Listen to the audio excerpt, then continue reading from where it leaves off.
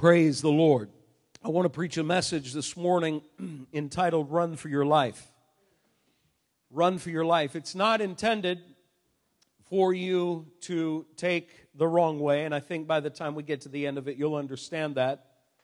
But oftentimes we refer to individuals who try to avoid dealing with some of their major problems in life. We will say that they're running from their problems. I'm not going to be talking about any of that today. That is really not my intent. That's not the connotation I want to put to this. But in the Bible, in the NIV at least, the word running for your life or run for your life, that phrase run for your life or run for your lives is mentioned 4 times. I'm not going to deal with all of those. I'm just going to briefly mention some of them. In 1 Samuel 18, and you don't need to turn there. We're going to turn to some other scriptures a little bit later on. But it tells the story of after the defeat of the battle of David and Goliath, and David defeating Goliath. Then everybody's, marching through the city, and they're shouting David's praises. Saul was angry, and of course Saul had promised that his daughter would be married to the man who killed Goliath. Ended up to be David. And Saul was so angry. On this occasion, Saul was coming after David, and his new wife, Michal, said to him, "Run for your life." Prophet Jeremiah, we find in the book of Jeremiah, uses the phrase, "run for your lives," 3 times. Each time Jeremiah was telling a group of people that the way they would avoid judgment is to run for their lives. The first time that he mentions this and uses this phrase almost seems to be sarcastic, since the avoidance within the book of Jeremiah, the avoidance of judgment was impossible. That God was going to judge them. He was still calling them to repent, but he said, you're going to have to pay for your sins, and this is going to happen. But then the next time Jeremiah uses these phrases, he is actually talking to the people after they have been exiled into Babylon. They've been carried away. Prophet Jeremiah is writing to them and telling them that they should run for their lives and get out of the way so God can carry out his divine judgment on the Babylonian Empire. We know that a remnant of the people actually came back, and by the time his people were not swept away when the Persian army came in and wiped out the Babylonians and then took over, and it was the Persian Empire, and they would finally release the people back to their homeland again. God preserved them. But the Bible tells us that we need to run. In fact, the negative connotation we often give the term of people running from their problems is not really focused on in Scripture. We have used that. Of course, we know there is one book in the Bible that deals with the consequences of running from God, and that is Jonah. That is not the intent of this message today either. But the idea of running is a normal focus of Scripture. It is a normal part of our lives. Now, when I was growing up, quite honestly, running was not my love. I did not love to run. It was a means to an end. When I was, now, of course, somewhere, I don't know how Jamie got it, but she has a love for running. Riley loves to run too, but I can remember Jamie when she was little, and we lived right across the street from a park. As soon as we would get across the street, she was just by the time she could walk, it was, let's run. And as soon as we got across the street and hit the property of the park, would say, turn around and say, you can't catch me, and take off running. And of course, I could catch her, but I tried not to. And of course, now I can't catch her, but still loves to run. They both do. Somehow they got it. I didn't love to run. I knew that in order for me to play some of the sports that I had to play, I had to run. When I got into basketball, our coaches made us understand, if you're going to go out there and you're going to run for 60 minutes, you better be in shape. And we understood we're going to have to get into the condition that our bodies would allow us to run. Running is important. And in fact, the Bible is going to point out for us a number of places in Scripture where running is vital to your life as a believer. The first place we want to go, and we're not going to deal with any really specific verses of Scripture here, but Genesis chapter 19, the Bible reveals to us that we have to run from certain things. There are things in life that we must run from. The Bible lets us know this, that we need to run from devastating destruction. We have to run from devastating destruction. Let me just start reading at verse 1. The Bible says the two angels arrived at Sodom in the evening, and Lot was sitting in the gateway of the city.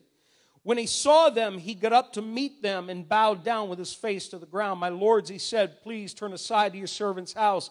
You can wash your feet and spend the night and then go on your way early in the morning. No, they answered, we will spend the night in the square. But he insisted so strongly that they go with him, that they did go with him and entered his house. Let me go down a little bit further on. And the Bible says this. It says, let me move down. Let me just go to verse. Sorry, we're going to move down into the chapter a little bit further. And the Bible says this in verse 16 or verse 15. He says, with the coming of dawn, the angels urged Lot, saying, hurry, take your wife and your daughters who are here, or you will be swept away when the city is punished. When he hesitated, the men grasped his hand and the hands of his wife and 2 daughters and led them safely out of the city, and the Lord was merciful to them. As soon as they had brought them out, one of them said, flee for your lives.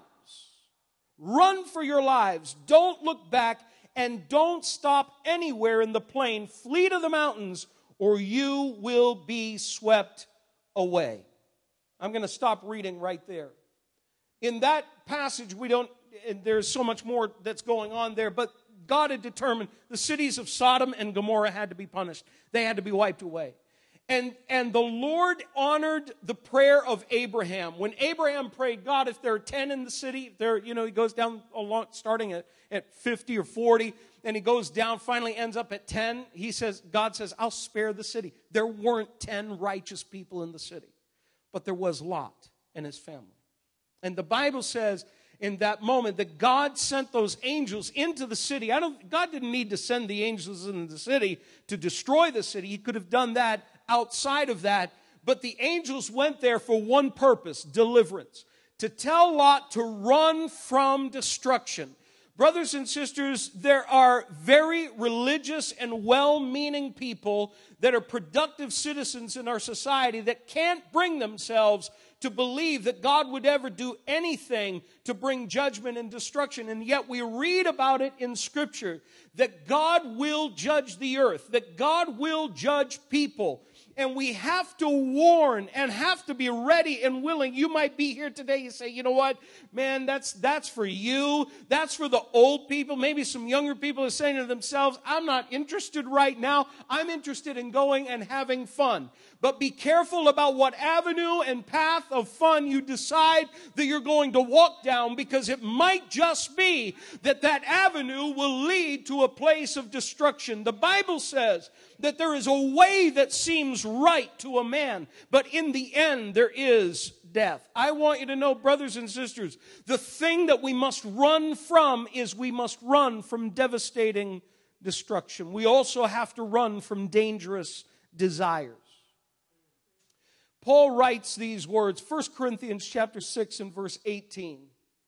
1 Corinthians 6 and verse 18. We have to run from dangerous desires. He says this, flee sexual immorality.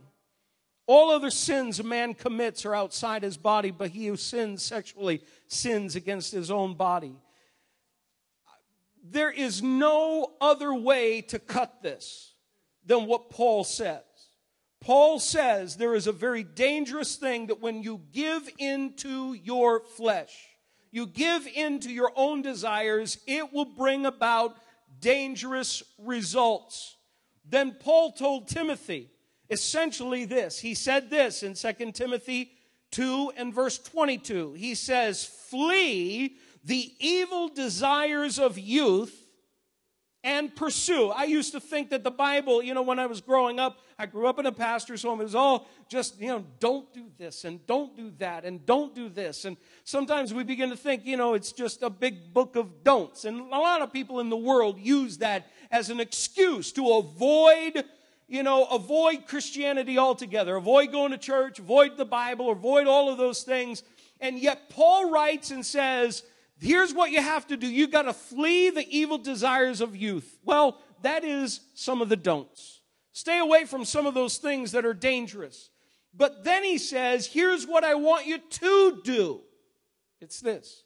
And pursue righteousness, faith, love, and peace, along with those who call on the Lord out of a pure heart. Folks, there are more do's in the book than there are don'ts. A lot of times we focus on the don'ts because the bottom line is that man is selfish and wants to please himself, please his own sinful nature. And the world does it every day. They go out, they do whatever they want to do. They live however they want to live. They're pleasing themselves. But in the end, they wonder why it is they're so completely empty and how it is they can't seem to get into Monday morning and say, man, I can't even remember what I did this weekend. Well, God wants you to be of sound mind and sound body. He wants you to have all of those things. But it comes from pursuing righteousness, going after Him. But you still must run from those dangerous desires of youth. We also have to run from debilitating deception.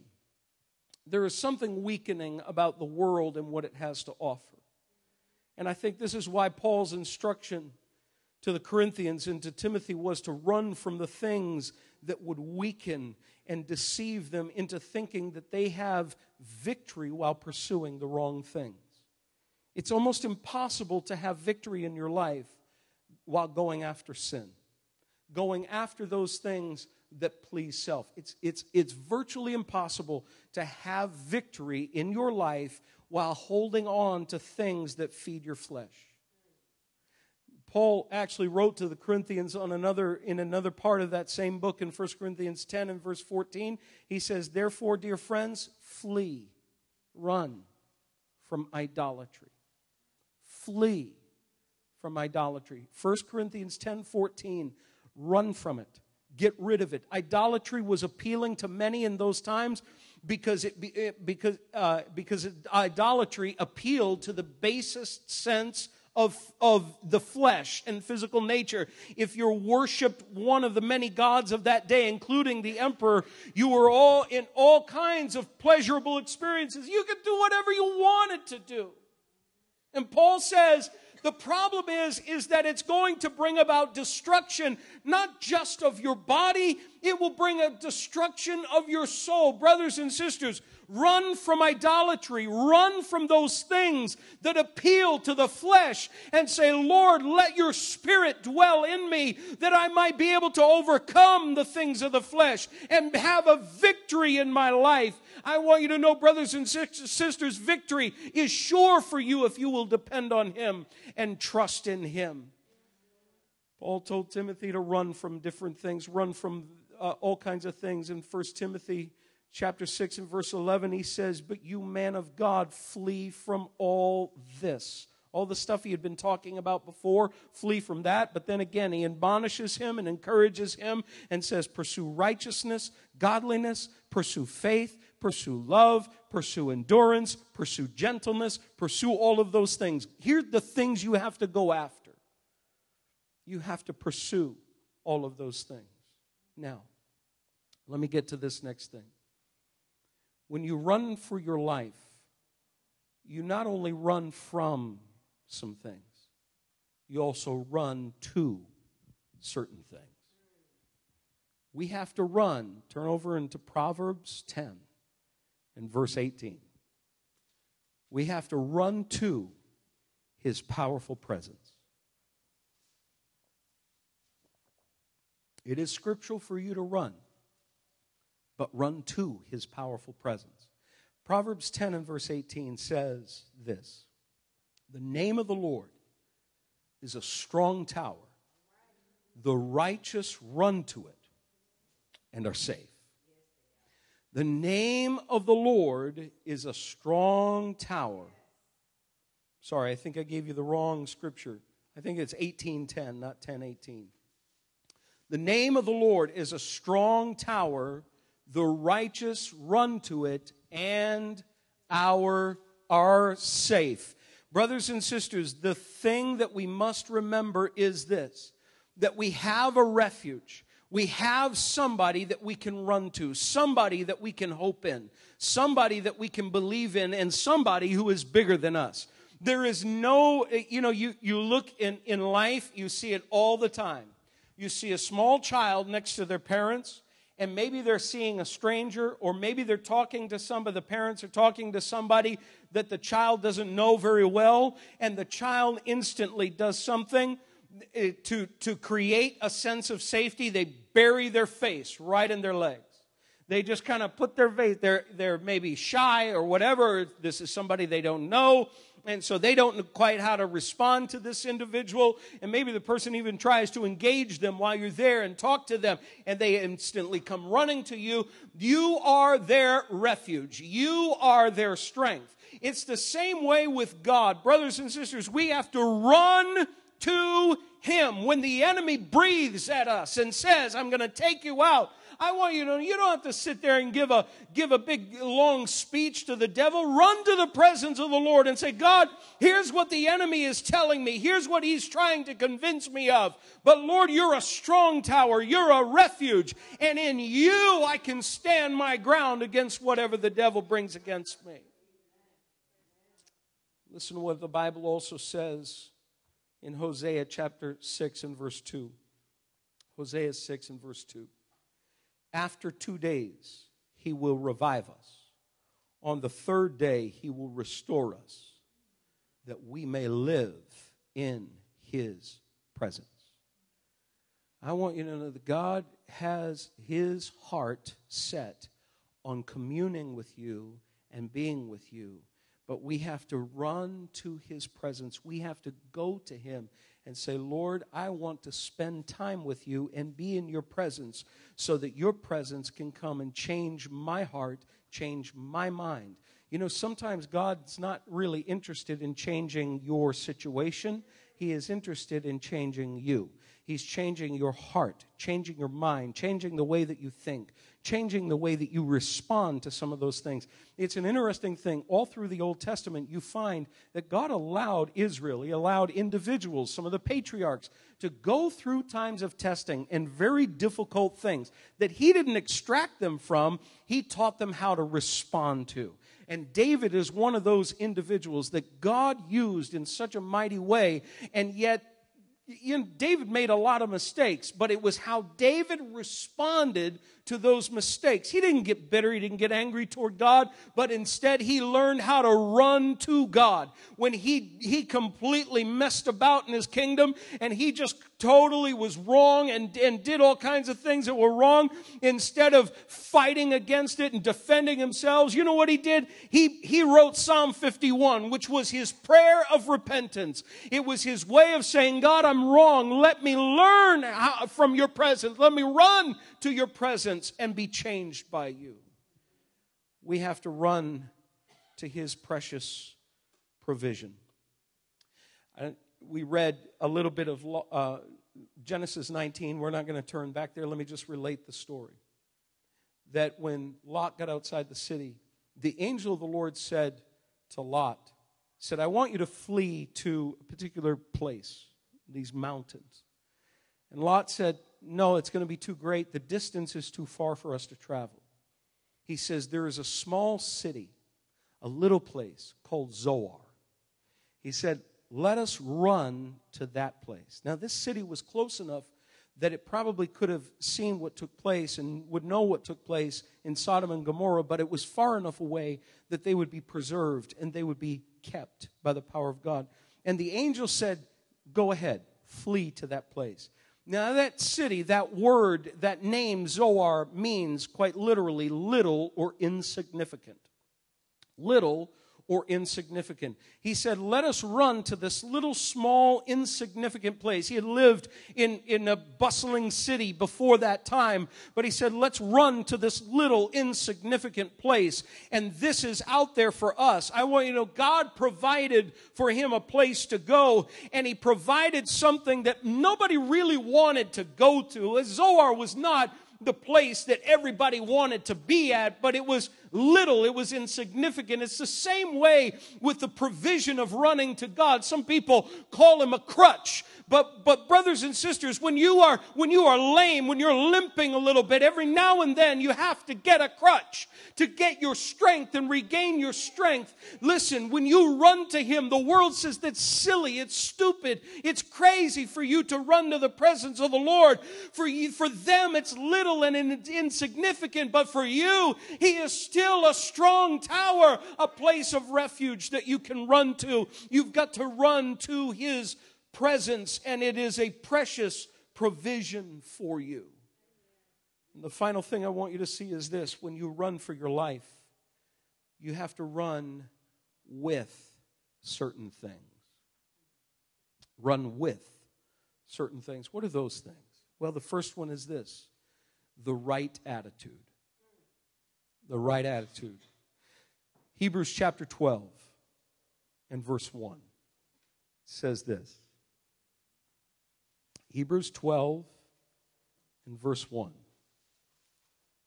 It says, therefore, since we are surrounded by such a great cloud of witnesses, let us throw off everything that hinders and the sin that so easily entangles, and let us run with perseverance the race that is marked out for us.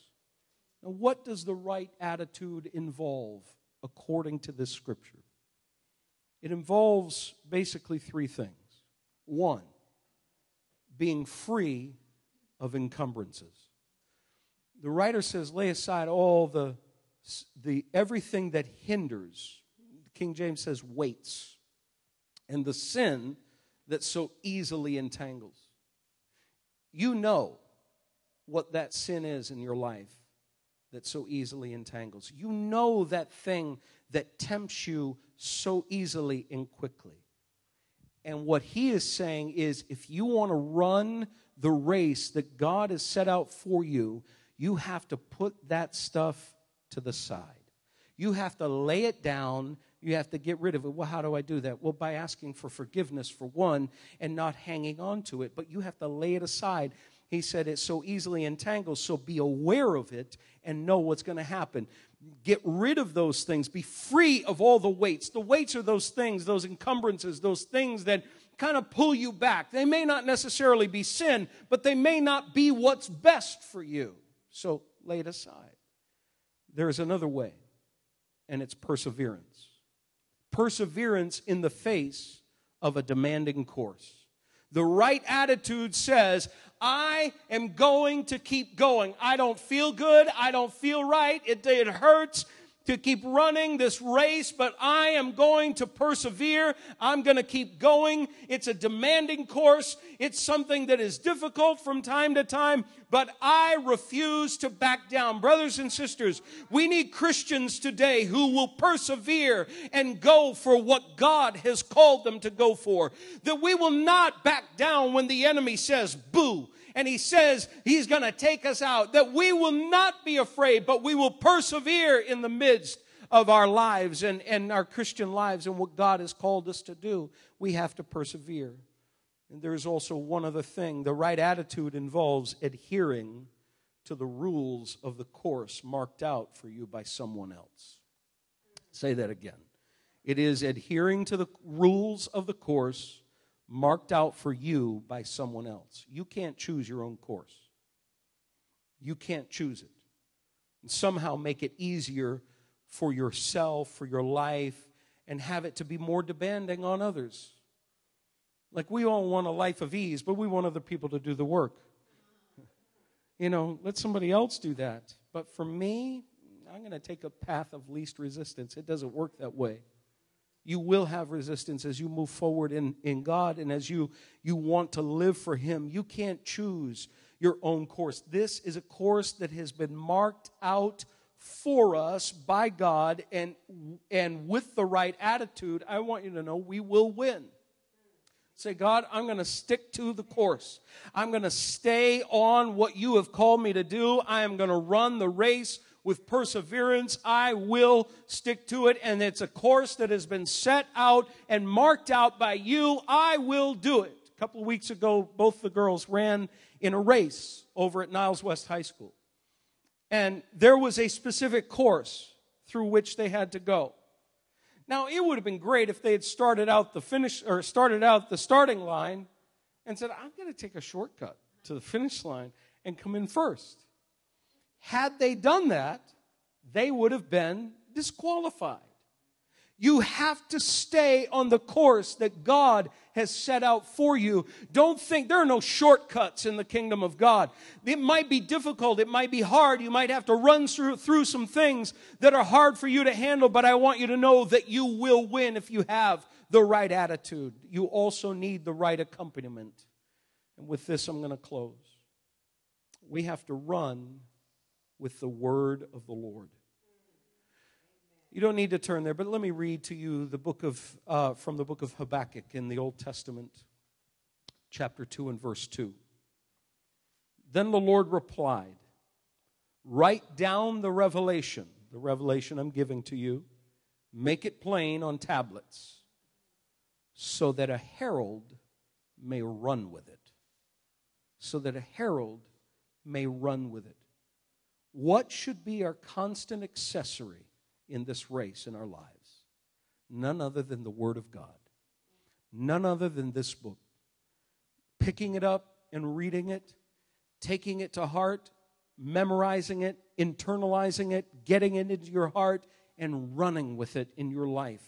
It's no different today. God has made His Word plain to us. The same way He made it plain to Habakkuk. He said, put it down, make it plain on tablets so everybody can read it and see it and know what it says and have a herald run with it. In other words, spread the news. Get it out there.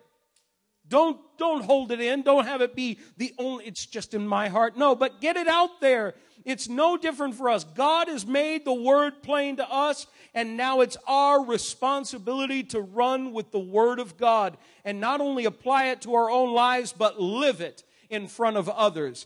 We are living in a time, brothers and sisters, where it's going to require a life, not just a profession. It's not going to require a testimony. It's going to require the testimony of a life.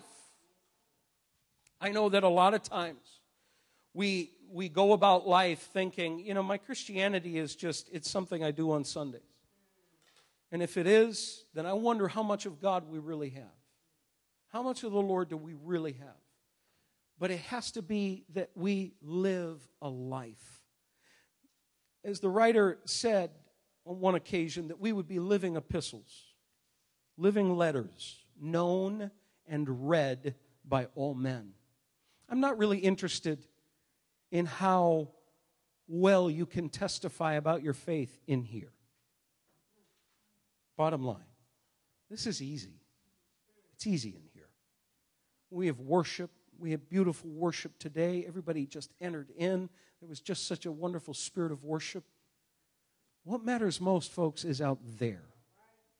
What matters most is outside these doors. What it is that we're living. Are we running the way that God wants us to run? And I'm here to encourage you to run. Run from all those things that don't look like Jesus, but run to Him. And run with the right attitude so that God can use you for all of the things that He has in store for you. Don't think that for a moment God doesn't want you to be a part of what He's doing anymore. That somehow He has left you aside. No, He's encouraging all the runners. You're tired? Keep running. You feel like you're weak? Keep running. Keep going. Keep moving forward. Don't back down and don't back away, but keep moving forward. Say, oh, it hurts. I've got a side stitch, I can't do it anymore. But keep going. keep going. You might slow down just a little bit, but keep moving forward and keep going in His presence. And God will help you to be somebody who honors Him in the world that we live in. Can we stand to our feet this morning?